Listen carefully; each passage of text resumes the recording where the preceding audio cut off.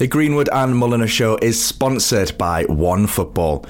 OneFootball is the app you all need to get the latest info on Newcastle United and the Premier League. Make sure you go and download OneFootball today. Newcastle Fans TV. Hello and welcome back to the Greenwood and Mulliner Show here on Newcastle Fans TV. Me and Sam Milner have just had just under an hour in the company of a man who has got Guinness World Records, Samuel, but a man, I'd say a man of the people, really. Yeah. When you get to know him a little bit, like we have like for that hour or so. Yeah, Robson Green, what a man. Done it all. Been there, seen it, done it all. Actor, presenter, singer, fisherman, extreme fisherman, world record holder, the whole lot, and a Newcastle fan, which is all he wanted to talk about, which, suits us all down to the ground, really, doesn't it? Huge Newcastle fan, season ticket holder, home and away. He's there supporting the team and has been for decades. So, yeah, great to get him on, great to talk to him. This is a really good episode, I think. Yeah, really, really good episode. A man who, as Sam's rightly mentioned, is just a name so well renowned, not just in the Northeast, but all over the world, really, with so many different.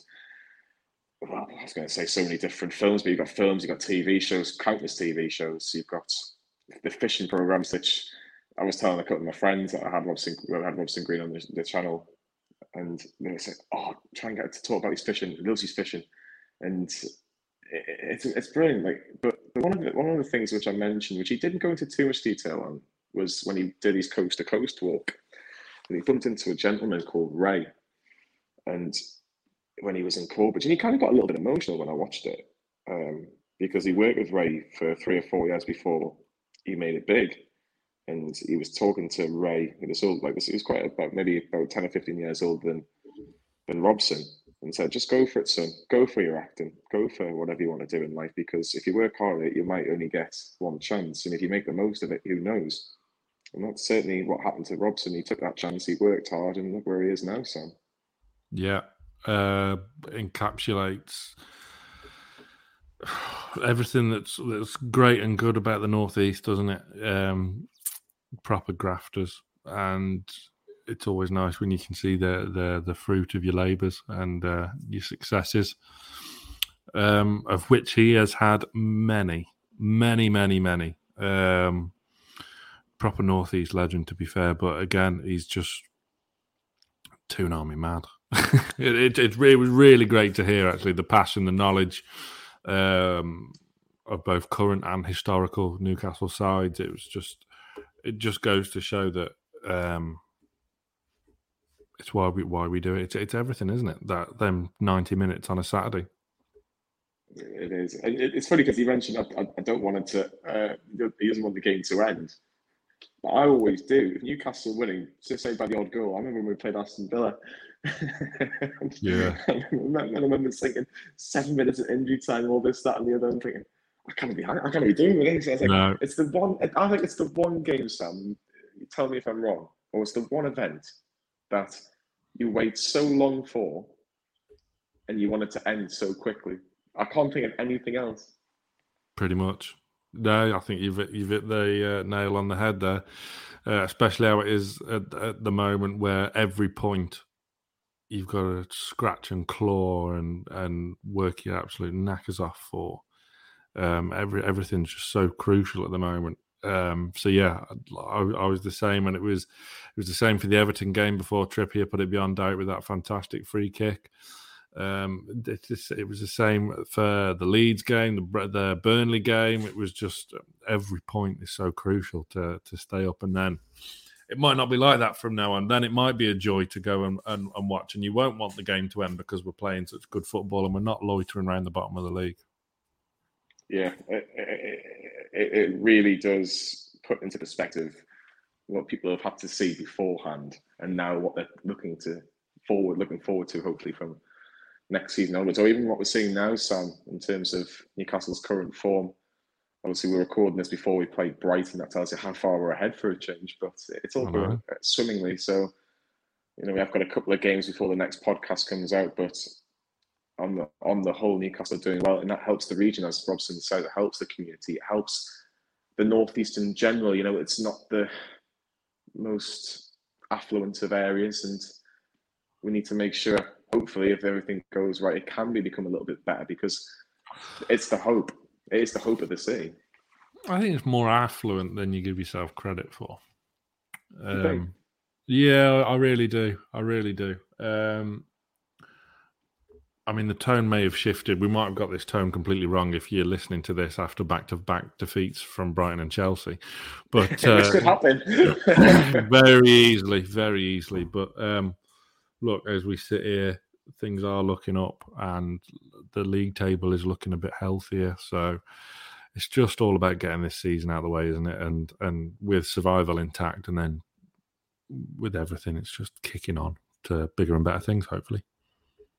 Yeah, I think it'll be fascinating to see what happens. And Robson is extremely busy. He's recording Grantchester. That's what he's recording at the minute. He's doing more of that, and he's got some more fishing programs as well for people that are interested.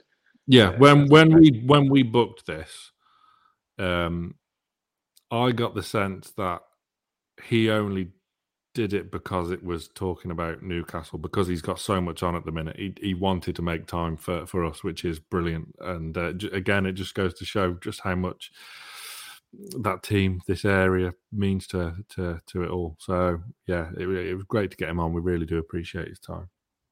We do, and I hope you all enjoy this episode, because I feel it's one of my favourite ones. It's certainly up there for me. So that'll be something that we'll talk about on a Green and Milner Show special. We talk about particular guests. I'm sure Robson Green's name will be mentioned. But I think it's about time we get this show up and running. It is the Greenwood and Milner Show, and it is with Robson Green. The Greenwood and Milner Show on Newcastle Fans TV.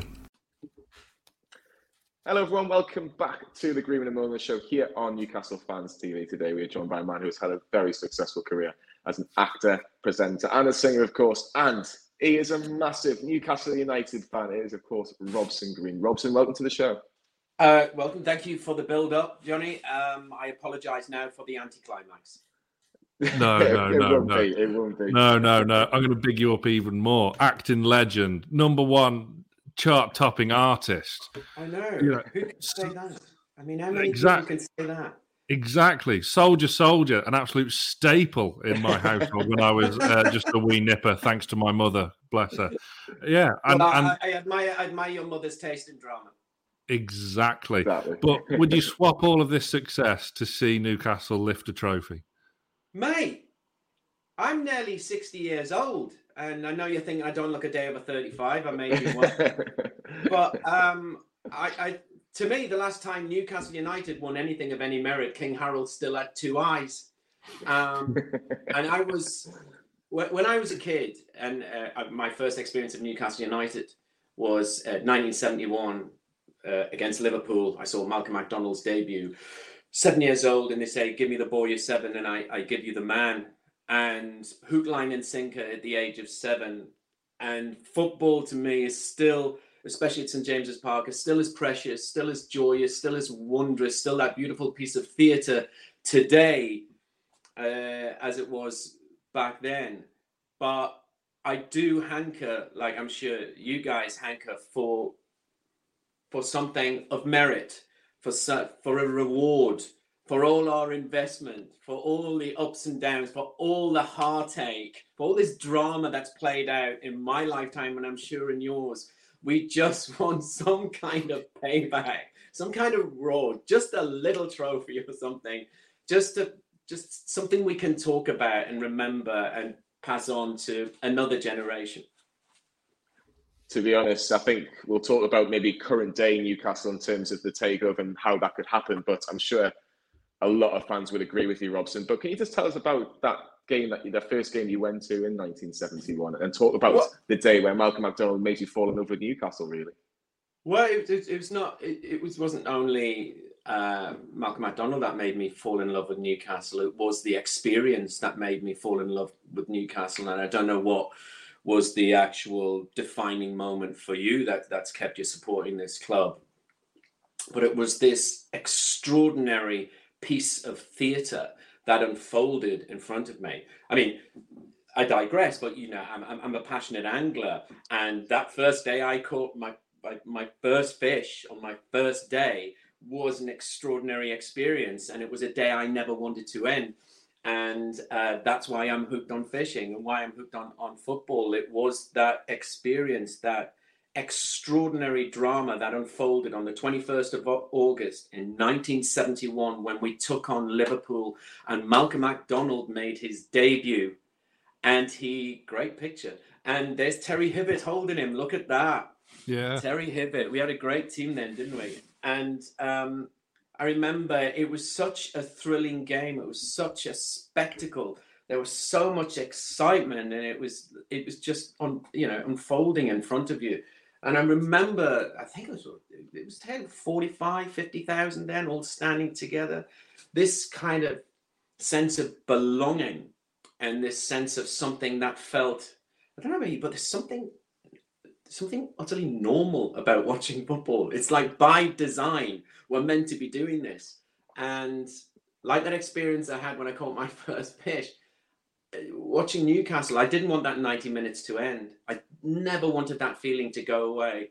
And when we do well today, I still have that feeling. So that's never gone away.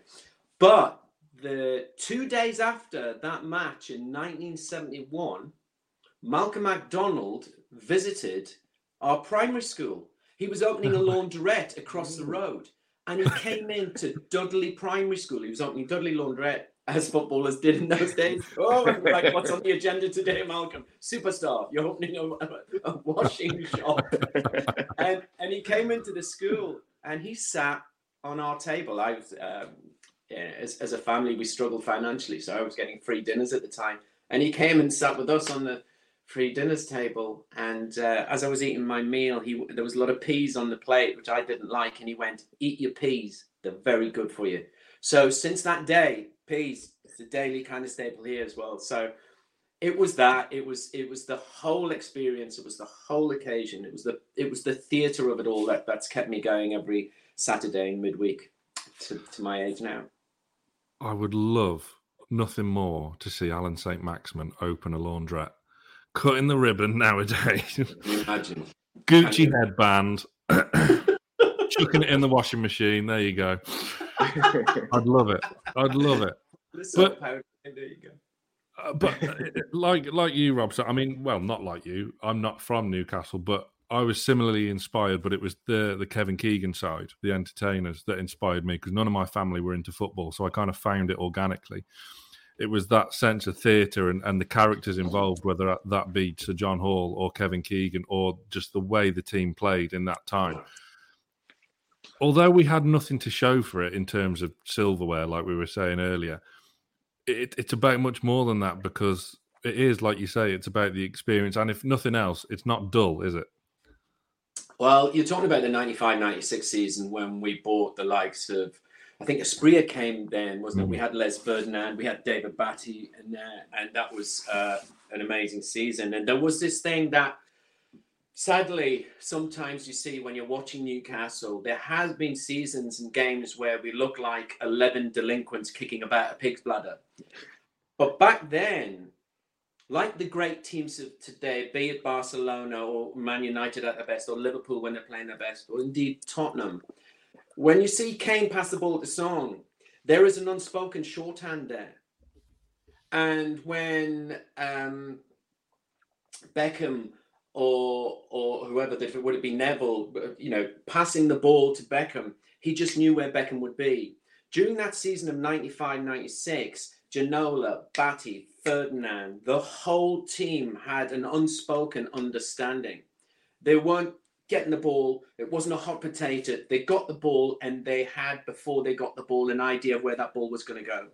And so watching that beautiful game in that season, especially 95-96 season, play out in front of you was an absolute joy to behold. And sometimes the likes of which I've never seen again until recently. That kind of shorthand, that kind of understanding, I think what I'm trying to articulate here, that kind of team, kind of cohesion.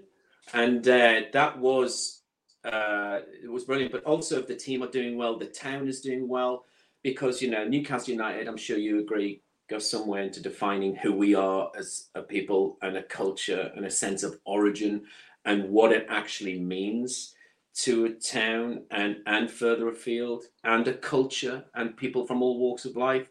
Football is much bigger than that. Football can solve things now and right wrongs, which it's done of late. But that was a team that had real cohesion, had real passion, and gave all the fans a sense of hope, not just about the team, but themselves. Do you know what I mean by that? You went out and just went, God, do you know what? I just have this overwhelming sense of well-being, and football's given me that. You know what I mean? Was Kevin your favourite Newcastle manager up to now, or is it Sir Boy Robson, or yeah, almost a combination of the pair almost? I don't know.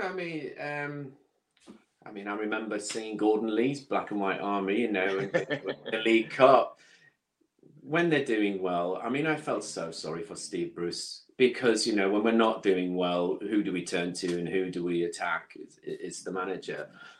But I like the bravado of Keegan. Attack, attack, attack. I remember that anthem.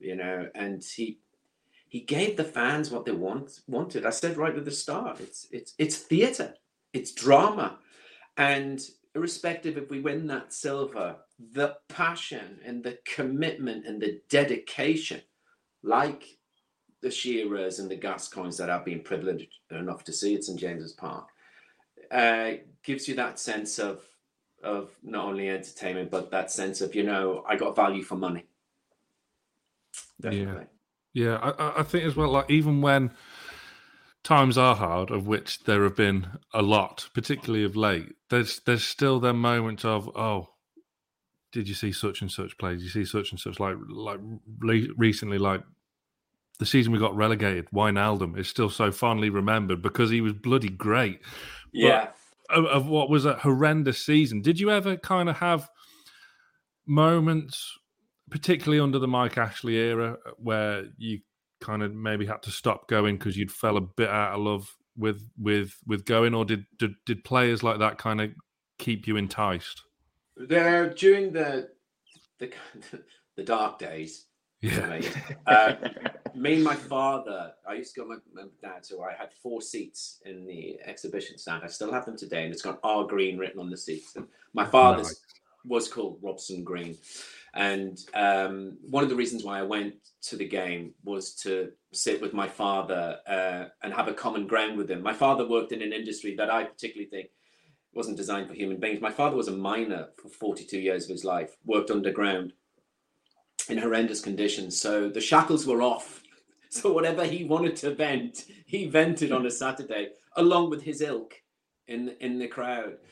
But there was one game, I think it was Man City. Forgive me, I can't remember the season, but we weren't doing well, and I think it was the season we're about to be relegated. We did something we'd never done before, and I've never done since. We left before the final whistle. We'd never done that ever, me and my dad. And with the lovely writer Tom Hadaway and the great theatre and TV director Max Roberts, we all sat 4 of us. We all just left. We'd had enough. And I think that kind of signaled something. I think there was a kind of a sea change there where, if the fans are despondent, and the fans will let those in authority and then those who control the club think differently about a way forward with the club. But yeah, that was a difficult time, because the pre-match preamble, which is great as a young person and going to the match, and then the 90 minutes of drama and then afterwards. But what was just put in front of you just wasn't palatable, really. And why watch something when they're not committed? Why watch something when they're not playing for the club, where they're just playing for the individual? I like watching when we're a great team, irrespective if we lose or win. It was a great team. Or we came out, God, we were so unlucky then, It's almost you're comparing almost to like the Northeast people, the Northumberland people, if you like, where you're from, Robson. I like, actually, when doing a little bit more research, just making sure I hadn't missed anything out. I watched a little bit of your coast to coast walk, and when you go to Corbridge and you meet a gentleman called Ray, who you used to work with, And just even talking to him about how tough it was in those days, I think if Newcastle fans, like you say, see people working hard, even just working hard, just like even they haven't got the talent, but show how much they can give on that 90 minutes, I think just shows that there can be heroes at Newcastle. They can be worshipped, because that means so much more than anything else. But that particular conversation between yourself and Ray, you can almost tell straight away when you talk to him, he worked hard, I worked hard. And even he made sure that I made sure I had to work hard as an actor, as a singer, as a very, very good angler as well. Yeah. Yeah, I mean, it's all about hard work and commitment. I mean, I'm involved in, probably like yourselves, this industry we're involved in, call it entertainment or the TV industry or communication industry, whatever you want to call it. It ain't easy to get a gig. And for me, certainly for me, it's sometimes it's about survival. And I've survived many ups and downs in my career, but I've always been ready for that opportunity. And whatever job I do, it is my Hamlet. It is my piece of Shakespeare, and I will give it 110% as I would any other small piece of theatre, any TV or film, because I just realise the privileged position I'm in and what a joy and honour it is to be involved in this industry.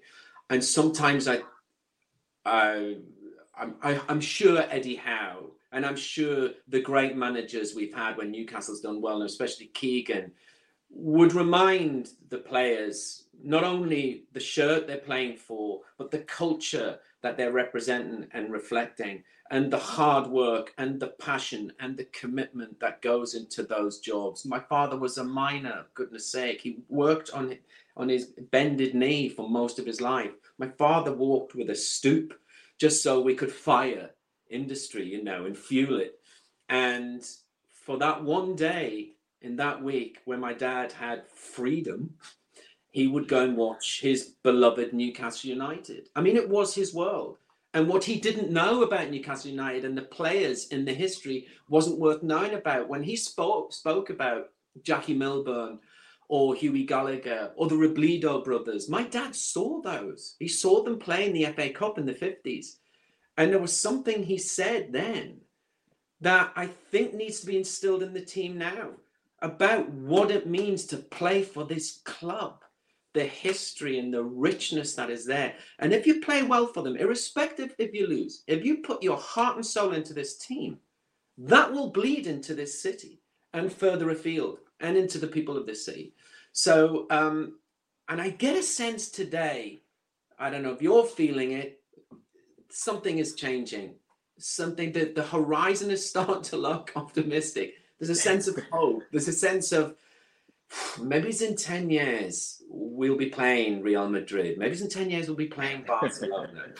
Sadly, we'll not be watching Messi and Ronaldo, but maybe we will, Oh, I think you're absolutely spot on. There is definitely something different about playing for Newcastle United than there is for other clubs, and you can see from like myself, not from the area, and like the players that we've had, like I'm talking your Rob Lees, your Warren Bartons, they don't have to come from Newcastle, but they get it. And it can be the making of some people, but if you don't get it and embrace the atmosphere, on the flip side, it can also ruin you as well, can't it? Well, I'm sure it is. And I am guilty as charged. I just talking to my dad many years ago about certain players going, oh, my dad would always go, couldn't kick my backside in. What a waste of time. Or my dad would always say about certain players, look at him, wheels still turning, but the hamster's dead.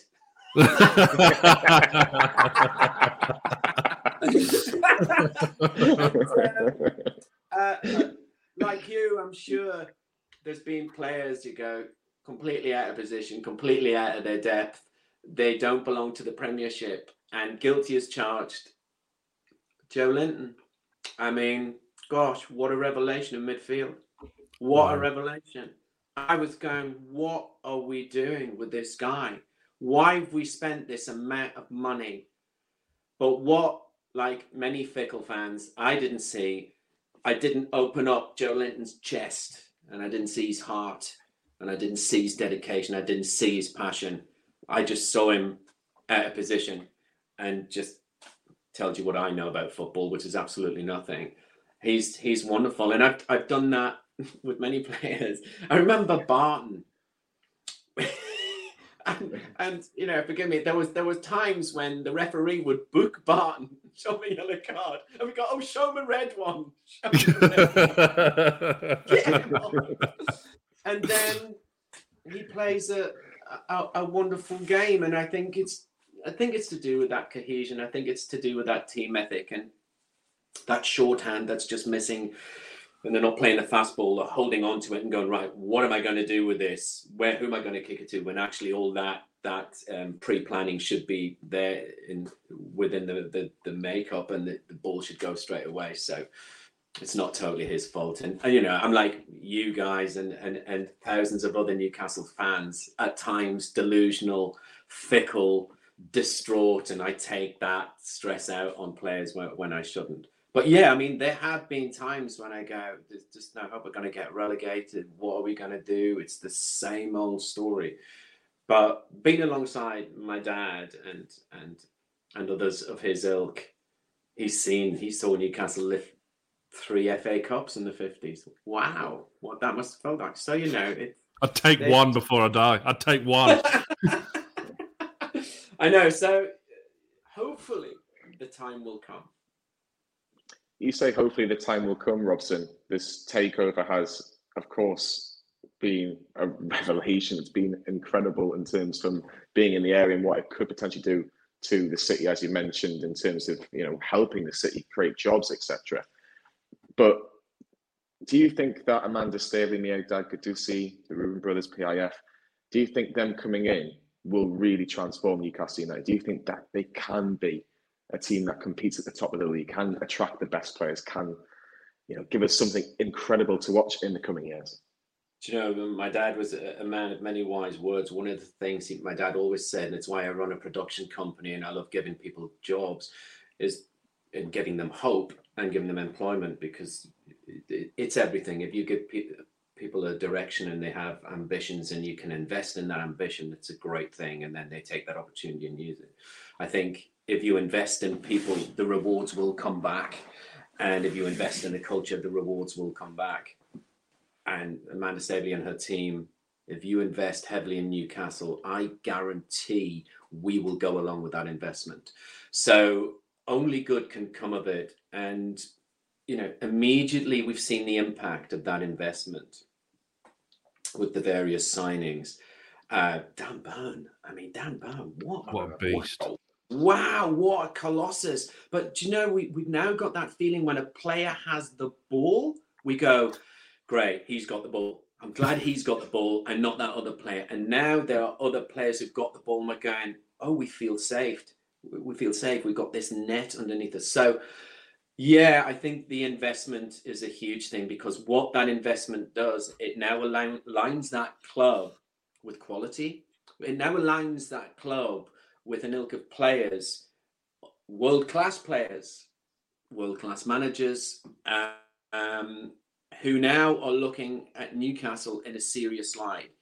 I've met lots of players over the years. I used to train at David Lloyd's down in Newcastle, and a lot of the Newcastle team used to come in. I'll tell you a story about that. And it was just, they'd say, there was Liverpool were playing us, and a couple of the Liverpool players were training in the gym, and they came over and we had a chat. And he goes, your club's a joke, isn't it? It's not a big club. I was going, well, it is. He said, the stadium's big. We're not thinking big. And they were kind of right. We had this big club. We had this big philosophy. But we needed the big investment, and it needed to be a long-term one. And now we have that. When I was training at David Lloyd's, Newcastle had played that day, and Michael Owen was playing for us. And it was a dreadful game. We got slaughtered. And I think it was by Liverpool. I think it was 4-0. Anyway, Newcastle team came in, and I was with my mate. It was personal trainer. And I was talking to him, and I went, look at that lot in there. Michael Owen, like my dad, couldn't kick my ass. I was like that. Michael Owen, useless. Absolutely useless. At which point Michael Owen came out and he went, "Hey, hello, Robson, how you doing? Good to meet you. I really like the programme." So I went, "Hi, Michael, fantastic game. Fantastic." very, just flipped. Just flipped like that. Favourite player, big fan. Nice to see you, Michael. Yeah, see you next week. Yeah, great. But no, I think the investment has taken away that label of the joke. We're now a serious club with big ambitions, and we now have the finance to realise those ambitions, I think. It is about ambition, and I don't know if you were at the Tottenham game, which was obviously the first game post takeover. That atmosphere, and obviously the scenes on the evening when the takeover was announced, it just goes to show we don't actually expect a lot. We just want it kind of done our way. We want just something to latch onto, and then we'll be happy and drink outside the stadium under the Sir Bobby Robson statue till 4 a.m. It's fine. And again, before the Tottenham game, it was just an absolute carnival outside. So are you saying Newcastle fans are easily pleased? I think, yes, in a way, but it just has to be our way, if you know what I mean. Like, there's that uniqueness to it that we don't expect the world. We just want to see that hard work and determination. And isn't it interesting that the likes of yourself is not from Newcastle, and but has been drawn in like the Godfather, just when you pulled me back into the club. Isn't it interesting that I think people outside of the club, far afield, want the club to do well also? And I don't know, over the years, it's as though the fans deserve it. The heartache we've gone through for decades, and that time we went so close in 95, 96. Anyone outside of Man U wanted Newcastle to do well. When Collymore scored that winner in the 4-3, when he scored that winner, I hope there was a side of Collymore just realised how many hearts he'd shattered. Yeah. When the strings were just snapped over Keegan and he just flopped. It's just that time we feel as though it's gonna come good. The investment's gonna come good. This is our time. And I think in the next 4, 5, 6 years, something good's gonna happen. And you and I will still be alive. Bonus. Exactly. Eddie Howe, of course, taken over from Steve Bruce. How impressed have you been, Robson, with Eddie Howe? And can you see his style of football evolving at St. James's Park?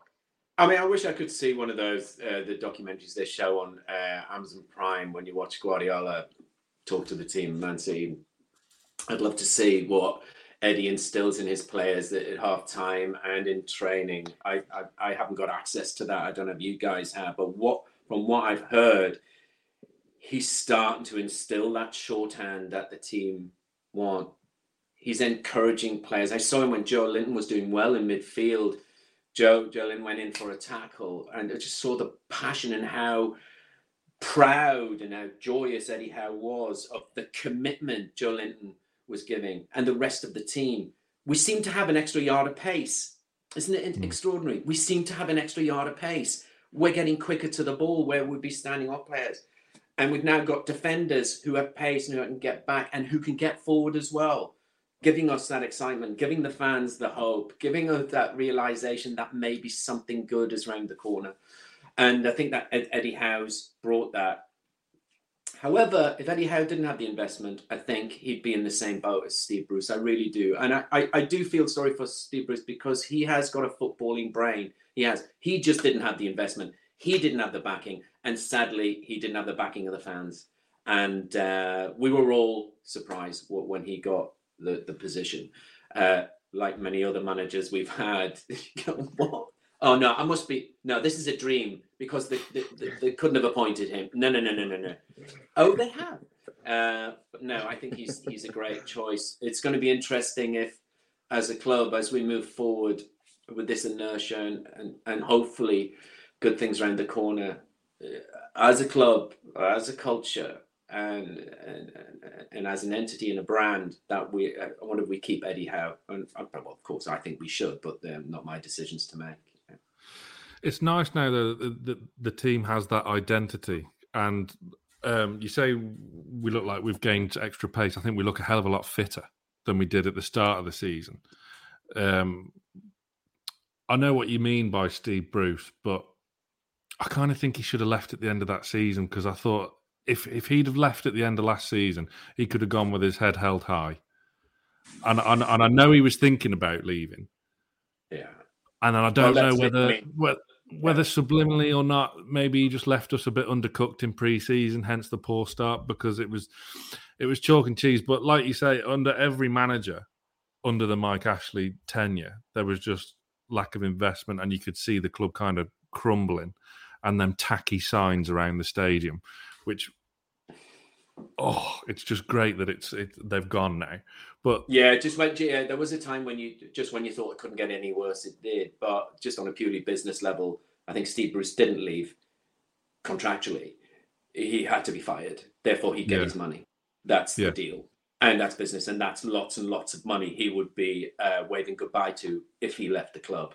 So I'm not 100% sure about contract law within the football game, but I'm sure there was a clause that if he was sacked, he'd get a big payday. So is what happened. So I think that's why he didn't leave, which, do the honourable thing, Steve, fall on your sword. But sometimes money corrupts the mind. What do I know?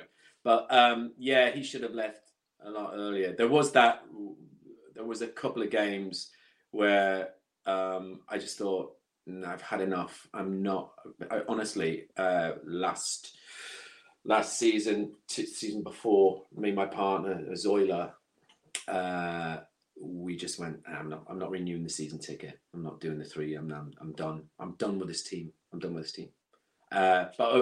secretly I wasn't. Of course, I'm going to come back because. Well, no, but a lot of people were like that throughout the Ashley era. A lot of fans were questioning because of just the way they was going, and it was just like an ever decreasing circles of just monotony. And a lot of people were thinking that. And but I don't know about you. I mean, I don't know about you in your first football game when you were young. Whatever first football game you went to, there was something incredibly precious about it. There was something incredibly exciting about it. Whether you won or lose, you came away with that sense of we'll do better next time, or I hope we do as well next time. And the horizons always looked healthy, but there was that sense of occasion.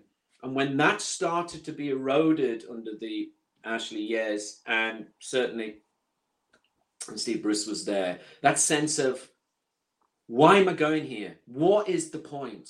I'm just becoming deluded.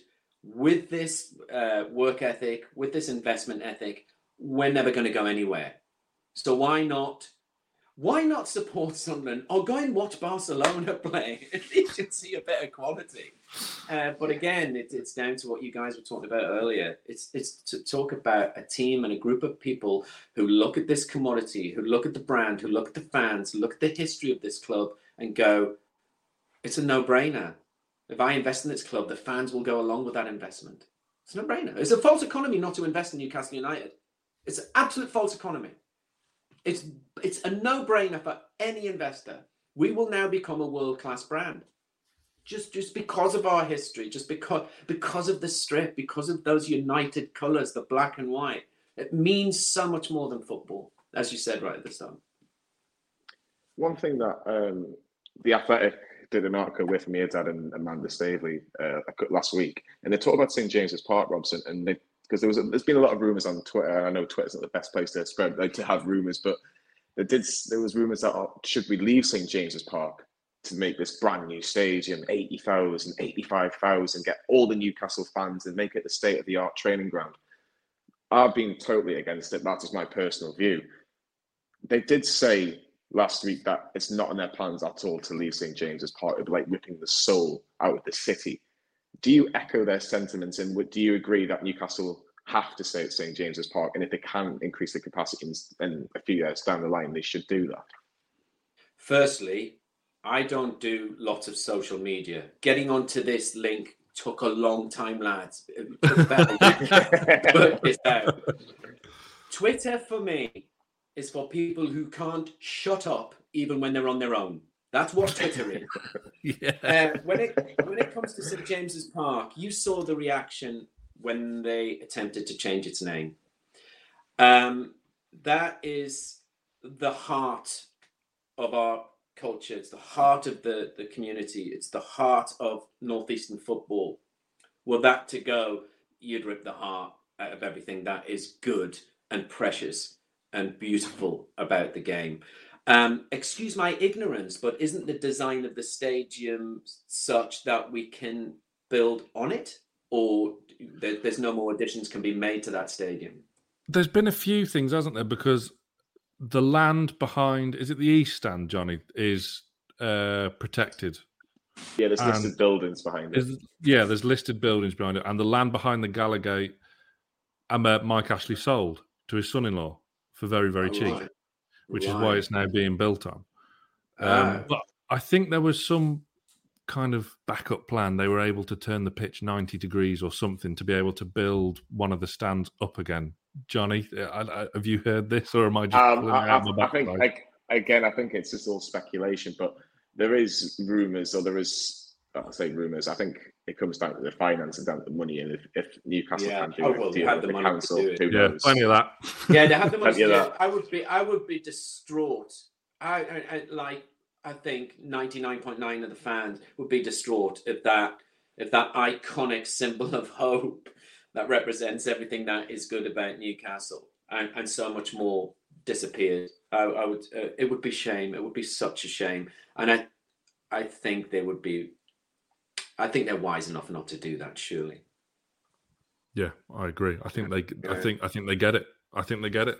Especially Amanda and Mirdad, they get it, which is such a refreshing change, because I think now it's only just starting to maybe not normalise us being linked to these world-class players, but particularly at the start when the takeover happened, like we'd get asked, so who do you want to sign? Like Mbappe, Messi, and you're like, well, I don't know, Max Aaron's at Norwich, I think one of our lads said on Five Live. We want the Norwich right back. And it's only like now that you kind of can dream and think, oh, I'd bloody love Son Heung-min at Newcastle. I know it's still unrealistic, but it feels more normal to say that now, whereas before it almost seemed dirty, didn't it? Yeah, my dad would always say, go away was alive.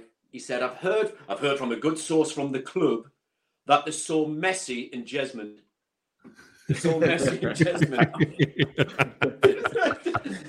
My dad always had a good source from the club. But yeah, who would have thought this time last year we would be having this conversation? Yeah. This conversation that has an undercurrent of ambition that can be supported financially. We have the ambition, and we now have the investment for that ambition.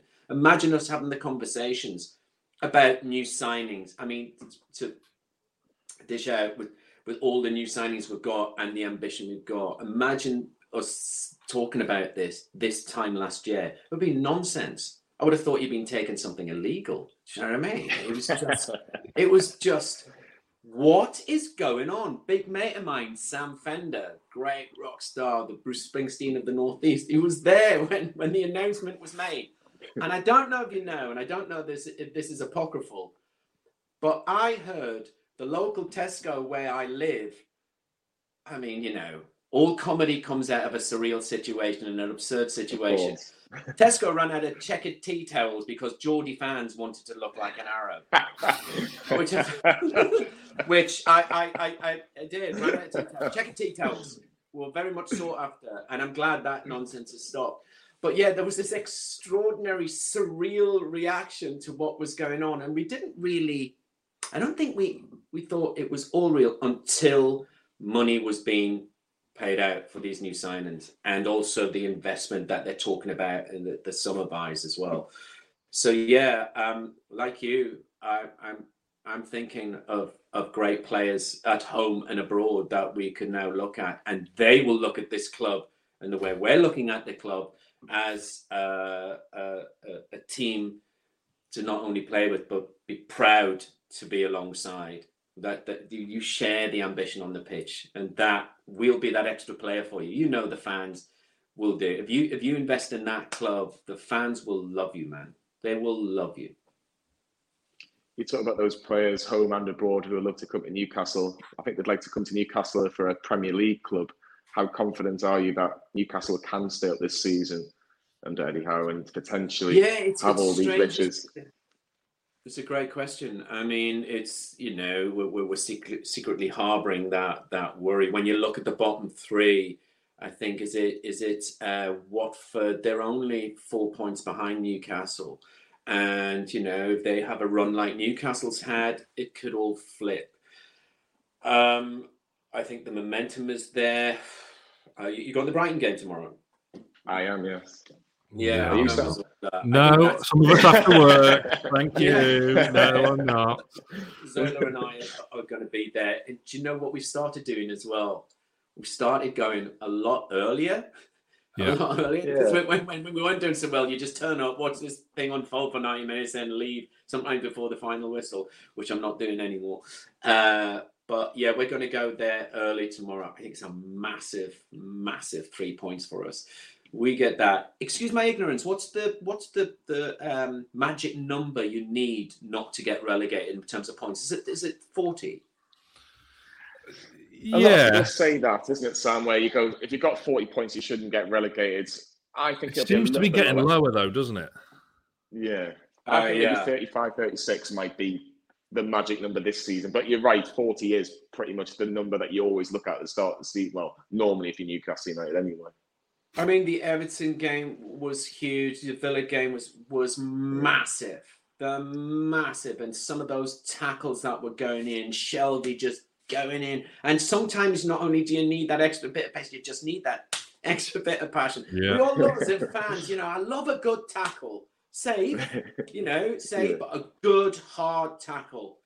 Pouring with rain, you know, pouring with rain. Whoosh. Dan Burn's good for them. Yeah. I love Shelby. I think he's great. Yeah. I think a big part of that as well, especially the two games you mentioned there, Robson, Kieran Trippier. I know he's injured at the moment, but my God, what a player. And I think that went a long way to kind of turn people's heads and go, wow, as a first signing, that's some statement. England international. Atletico Madrid didn't want him to leave, but he's come to Newcastle, who at the time were 19th in the Premier League. Yeah. It's interesting. In my career, a lot of it involved in theatre and television, and I've been privileged enough to work with A-listers, Hollywood stars, and there is something about a certain type of actor that walks onto that set and just instills calm and gravitas and understanding, and that puts you at ease as well. That never intimidates me at all. Always puts me at ease when someone who is so experienced has done it, seen it, got the t-shirt, but instills an amazing team ethic on the pitch, that instills an amazing an amount of confidence in the team. So on a set, everything's great in front of the lens. It's not going to be a problem because we've got this great actor or actress with us. It's the same with Trippier when he's coming on. Have you noticed when there is a certain sequence of play, he keeps going to the back line, he's doing this. So it's just we're all good. We're all good. And he's always looking at the line, keep the line. And he's always perfect captain for Newcastle, just viewing how the team's doing. And if somebody's not up in their pace or coming up to his standard, he reminds them that they need to do that. So yeah, what an introduction, and what an effect he's had on the team as well. But it's also his pace. I mean, going back to my first experience at St James's Park, he's still the fastest player I've ever seen in my life, alongside Ian Rush, which was Malcolm MacDonald. You forget how fast these players are. When you're up close and personal with them, they're like gazelles. Kieran Trippier, I mean, can he do the 100 metres in like 10.9? I mean, he's extraordinary creature. He's a full-blown athlete. What a sprinter. Up and down and doesn't stop. And I think that's, you know, as one gets older, things start slowing down. And I'm sure part of the injury is due to the commitment, and as a result of the commitment that he's given the club of late, But have you any idea when he'll be back? I think what they've said, he's had his operation. It apparently went very well with the operation, but if he'll be back before the end of the season, I think it's going to be 50-50. Right. I think you're looking maybe end of April, early May. There's a lot of possibility maybe to be back for the last couple of games. But again, I think it's going to be. It depends if Newcastle are safe, I suppose. If Newcastle have got the points, they might just say, "Look, let's have an extended break," and we'll see it pre-season. But if they might need a Kieran Trippier for a couple of games, I'm sure they'll try their best to do so. Yeah. But I agree with you, Sam. He's an absolute superstar, and he just brings his experience to the pitch and just instills confidence. Yeah, I love him. I love him almost as well. No, it's a toss up between wife and kids and Trippier at the moment. It's like that. And not since like a Johan Cabaye has that been the case. He's just as soon as he walked through the door, just standards increased, and you could tell everywhere across the club standards have just been lifted, and that was a big turning point for me. But do you remember we just talked earlier that shorthand? That when you'd watch Beardsley or Gascoigne and Shearer. I mean, Terry Hibbert in 1971 always knew where John Tudor was. His head was down when Terry Hibbert crossed that ball. He very rarely looked up. He knew John was then going to time his run, like Tom Brady throws the football for the Patriots. I mean, he knew the timing. They knew the players were going to be there, and suddenly Trippier's brought that shorthand. Suddenly we're harking back to those great days of theatre where, goodness, we are watching a team that is cohesive, that has an understanding of each other's movements and what each other's thinking and feeling. And therefore, you don't need to get the ball and go, what am I going to do with it? You're going to get the ball. I know what I'm going to do with it. I'm going to pass it to that person and they're going to put it straight in the back of the net. Can I ask you, Robson, who has been your favourite player you've ever seen grace the St. James's Park turf? It's such a difficult question. Well, obviously, one of the main reasons I watch Newcastle United is Malcolm MacDonald and what he gave the club, like Amanda Stabley and her team is giving the club, like Kieran Trippier has given the club. But then I was privileged enough to watch Gascoigne at his best. Extraordinary player. Creative, magical, astonishing at times. And still today, the fans didn't like Gascoigne. They loved him, and we still love him. We love him. But my favourite player that encompasses everything that is good and noble and right about football is Alan Shearer. That man ran his soul into the ground, man, for that team. What a player, and privileged enough to watch a type of player we may never see the likes of again. Astonishing. Love him. I mean, I wasn't there when he broke the record. I was filming a show. I was doing a thing called Wire and the Blood, and I was on top of the post office building, telecom building in Newcastle. I was talking to a guy to prevent him jumping off the building. And I'm going through this speech, and all of a sudden, midway on a take, there's just this wave of noise, of euphoria, of joy, of wonder and excitement. It's just in the air, and it just held there. It was like an aircraft going over and just staying there in that one place. And I just, it stopped the take because the sound man goes, what's going on? What's going on? You hear that? I went, Shearer's broke the record. He's broke the record. Because you know what it sounds like when there's a goal at Newcastle. But there was one particular type of roar that I've never heard since. And it was when Shearer broke the record. And I went, he's done it. And the sound guy went, how do you know he's done it? I went, you just know. You just know. And that's Newcastle. You knew he'd done it. Even if you weren't there, you knew what was going on that pitch. And so that subliminal connection to the ground and the team and everything is everything you guys talk about all the time. It's the passion, is the love for that club, and my love for that player, who I thought and still is a credit to not only the club but the area and everything that is good about the area and football. Yeah, I couldn't have put it better. Is that why you've got your own production company now, so you can manage your workload around Newcastle games, so you're not missing them kind of moments again? Oh, you know me too well. They're going like this. So some people work 11-day fortnights in the TV game, but no, 5-day weeks for me, and possible Wednesday evenings off as well. As one gets older and one is privileged enough to have the means of production and be able to employ people and do the jobs that I want to do and not hope a job comes to me. I've been going for 40 years. I want to do things that I love doing, and making productions and producing productions is one, and being in front of the lens is another. But watching my favorite team and my favorite subject to talk about is something that is incredibly important to me. It's not a hobby going to watch Newcastle. That's like saying brain surgery is just a job. It's much more than that. Going to watch Newcastle, and I will watch every game I possibly can, unless it's a night shoot. But no, Saturdays are sacred. Saturdays are sacred in my life now. And just finally, Robson, what is the proudest moment of your career so far? Proudest moment of my career was actually producing something in the northeast of England that was sold all over the world, but it was produced in the northeast, made by people from the northeast, and a real celebration. That is everything that is good about the northeast, and employing really talented people here. That was the proudest moment.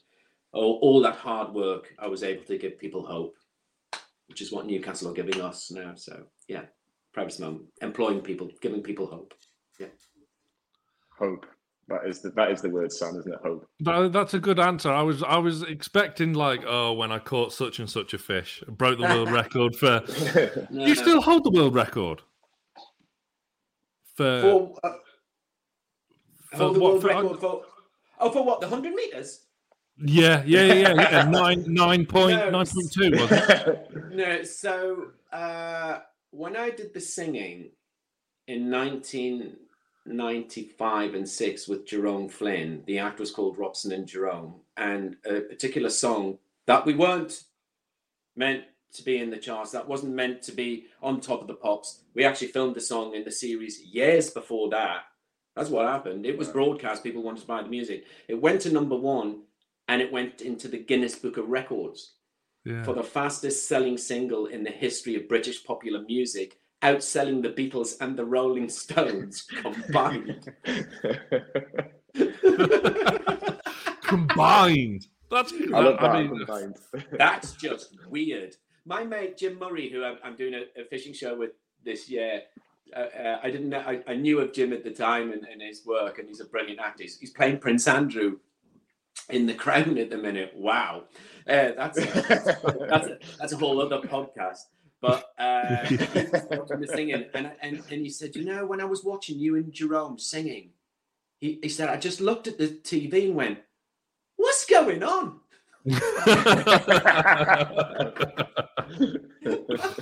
What is going on? Anyway, yeah. So no, and in terms of fishing, I am only one of 2 people in the world to get what you call a shark grand slam, which is you catch 4 species of shark in a 24-hour window, and you tag and release that shark and give the data to marine biologists. And I don't know if you know, probably don't. When you tag a shark, the shark is named after the person who tagged it. So there is a thresher shark, a mako shark, a blue shark, and a hammerhead roaming around the Pacific called Robson. Lovely stuff. I love that. Fantastic. Robson, it has been an absolute pleasure having you on the Green Room show. Really, really, really enjoyed it. It's been one of my best ones one of my favourite ones rather, that me and Sam have done. So it's been an absolute pleasure and honour. So thank you so much for your time. Johnny, Sam, privilege, man. Honest, anytime. Fantastic. Sam, where can everybody listen to this podcast? Every podcast app available. If you're watching it on YouTube, the link's in the description. And then if you're on iTunes or Spotify, hit that 5-star review. From myself, Jonathan Green, with Sam, and the legend that is Robson Green. We'll see you all very soon.